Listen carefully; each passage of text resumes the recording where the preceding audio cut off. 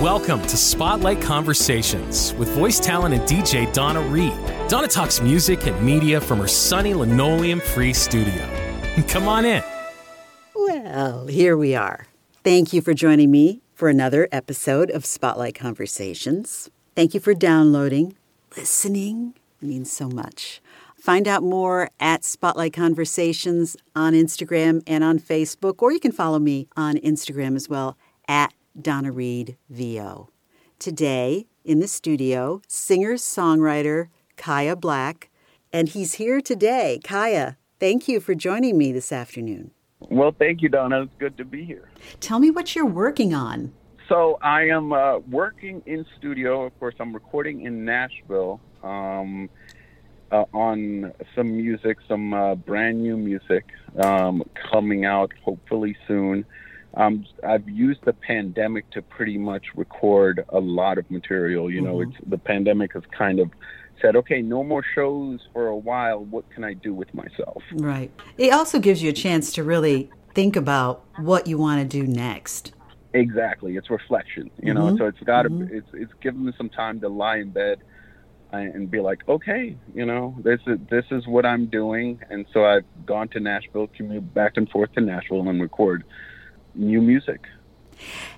Your name, Kaya, if I'm not mistaken, is from a Bob Marley album. Yes. I was born the same year the album came out. And a funny story is my dad knew Bob Marley.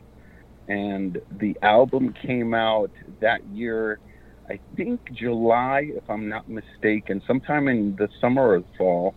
And Bob Marley had a conversation with my dad saying, hey, I'm going to name the album Kaya, you know, and he was like, hey, I kind of like that, so I'm going to name my son Kaya. And your dad, now, he was a photographer, a big-time photographer, took some iconic photos of Bob Marley, the Wailers, Ziggy Marley. Tell me a bit about his world of photography and music, because you must have been exposed to all of that early on. Well, you know, I never really thought about it. You know, my dad does something cool, you know. It's more or less, you know, hey, we're going over to see Ziggy Marley. You know, we're going over to see this band, and we're hanging out with this band. So it was like, yeah, whatever. I'm fine. I don't really want to go, you know.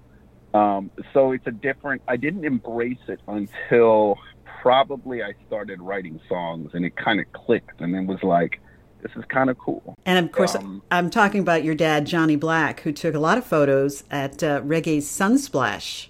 Yep. That's where he started off with Third World and Steel Pulse and all these.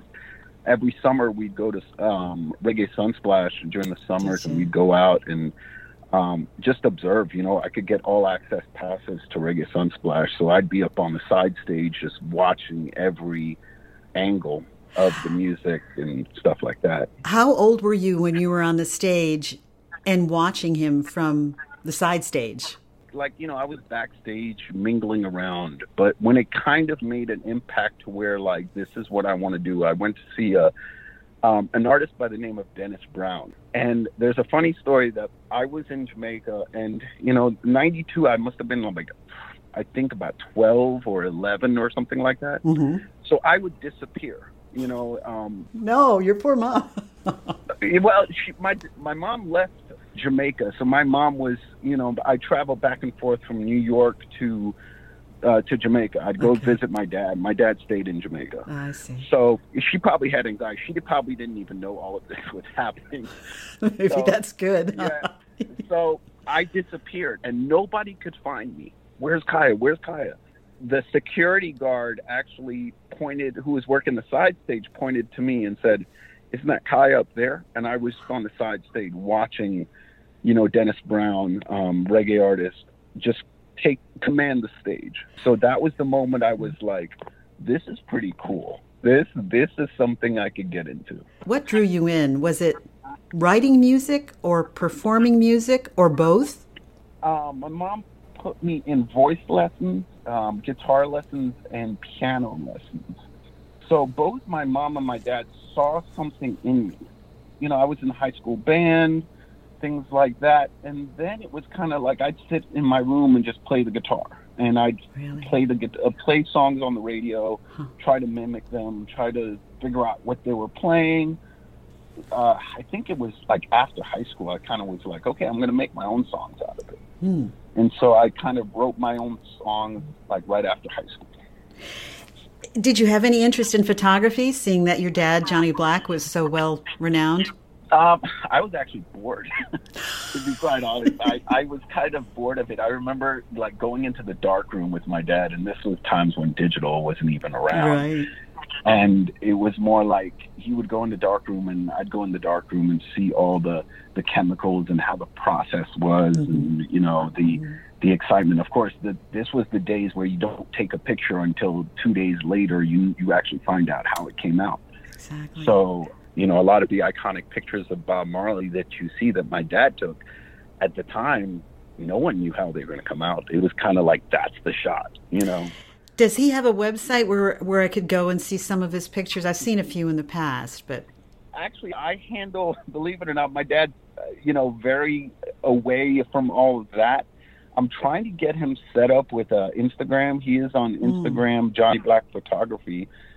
Me and my dad and my little sister, we kind of monitor that, and anything he wants to post on Instagram, that's the way he has. What does he think about you being in the music business? He loves it. I went to Jamaica 4 years ago, and he always said, you need to come to Jamaica and record.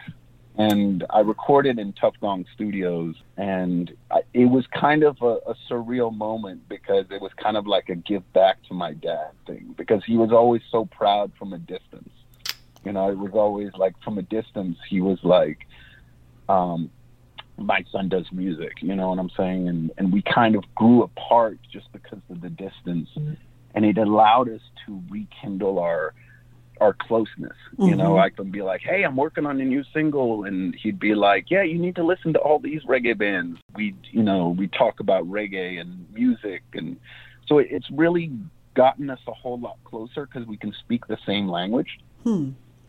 Does he influence you with some lyrics or some musical notes? I know he's a photographer, but he is a creative. Wow. He does in his own way. I'd go on YouTube and see old Sunsplash things. And Ziggy Marley and the Melody Makers, for instance, I'd be like, hey, I want a song that kind of sounds like that, and it'd be like, okay, cool, I'm going to do that. And so, through that, it kind of inspires me in a different way, because I'd go back and then, he'd kind of inspire me a whole new direction, You've been exposed to all this music, reggae, Sunsplash, Ziggy Marley, Wailers, and now you're on your own, and you're in Raleigh, Durham, North Carolina. And where did all this music start? Did it really start there, or were you in Jamaica and then brought it to the Carolinas, or how did that all work? It was all Jamaica. I think it was always in me. I think looking back, hindsight, I can remember moments where I would listen to I was listening to the radio in Jamaica. My dad was listening to the radio, and they would be like the songs that were on the radio as a little kid. I'd hear and be like, and absorb it. Put on headphones and just completely immerse myself into it. So that's how that happened. And then my mom, I would steal her CD collection and her tape collection and take it to my room. Believe it or not, they would end up come back damaged. Like, my mom would find them and be like, what happened to this CD broke? Like, did you steal my CDs? No, Mom, I don't know what you're talking about. Like, but that's how it actually happened, to where, Lionel Richie, Teddy Pendergrass, all these artists that I would actually steal from my mom and just really never get back my CDs. Did you do a lot of performances in Raleigh, and how did you end up in North Carolina? My mom had a job there, and then I kind of, followed everybody else. Everybody kind of followed suit. And then I did some recording at Osceola Studios in Raleigh. Right. Like, I recorded an EP. The EP was like kind of getting my feet wet. This is cool. I hadn't discovered who Kaya Black was, I took that, and then kind of found my own identity out of it. What was it like performing for the first time with all this music? You have an album, your first one. Well, the first one I kind of put on myself. It was kind of like a Deep South the Bar. I think that was really the performance that really in Raleigh that kind of went, okay.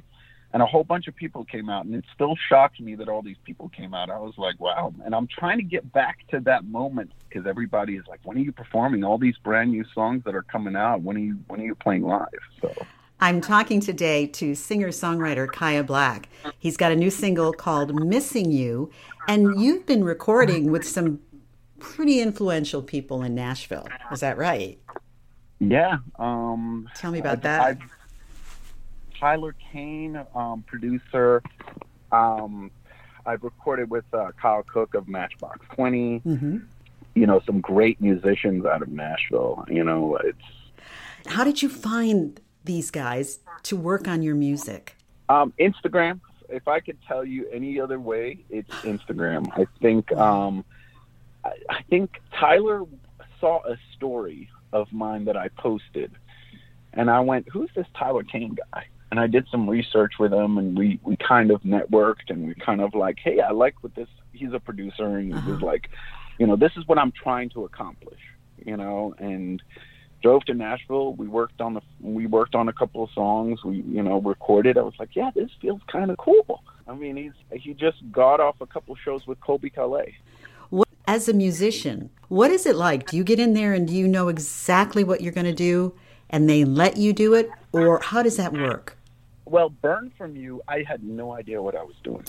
Burn From You, you know, with Kyle Cook, I had no idea what I was doing. I was pretty much like, hey, Tyler, I have this song. What do you think of it? Yeah, we'd email back and forth, you know, rough demos of songs, and he'd be like, I know what to do with it. And I'm like, great, cool. You know, I'd reached out to Kyle Cook on Twitter, and I was like, bucket list to have Kyle Cook on my record, you know, of Matchbox 20. And he messaged me back, and he was like, let's do it. Imagine if your most influential guitarist of modern rock kind of plays on your record. And I didn't think it was going to happen. So, you know, I was like, whatever, it's not going to happen. And lo and behold, Kyle Cook came to the studio, laid down some guitar for the song, and that's pretty much history. Who are your influences? And did you have them in your head when you went into the studio in Nashville? It was more of a development, and I'm still always in development mode.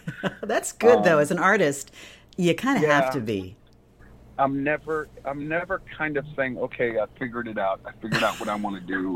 I figured out how I want to sound. You know, Missing You, I'm already like, okay, what next? How can I grow from this? So I never go into a song saying, you know, I know how it's going to sound, because in my head, you know, Tyler might hear it a completely different way. The musicians might hear it a completely different way, and I'll be like, that worked. So the original version of Missing You sounds nothing like the way it sounds now. So it's a development. You know? How many times did you have to go through it before you were, okay, this is how I like it? It's kind of a trust thing with your producer. You kind of want to trust that he knows what he's doing and he hears the right thing. Because I remember when Missing You was recorded, I was like, hey, Tyler, I'm hearing this. I would text him back and forth and be like, Tyler, I'm hearing this. Can you make it sound like this would be cool? This would be cool. And he'd be like, I got it. And next thing you know, he's like posting on Instagram that he's working on something, but I didn't hear it until what he had come up with till I got to Nashville into the studio.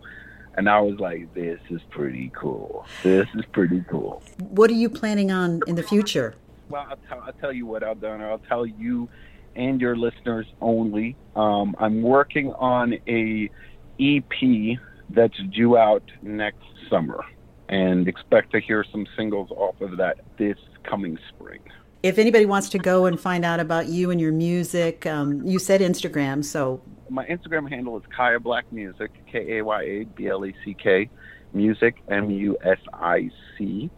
On Twitter, it is Kaya Black, KAYABLACK, and Facebook is Kaya Black Music. That's my handle. And then I have a website, KayaBlack.com. I can't wait to hear some of the newer stuff coming out, too. Yeah, it's going to be pretty exciting. I'm excited for what I have in store. Thank you for coming in today. You're welcome, Donna. You've been listening to Spotlight Conversations with Donna Reed. Subscribe on Apple and Spotify podcasts or your favorite platform. Thanks for tuning in.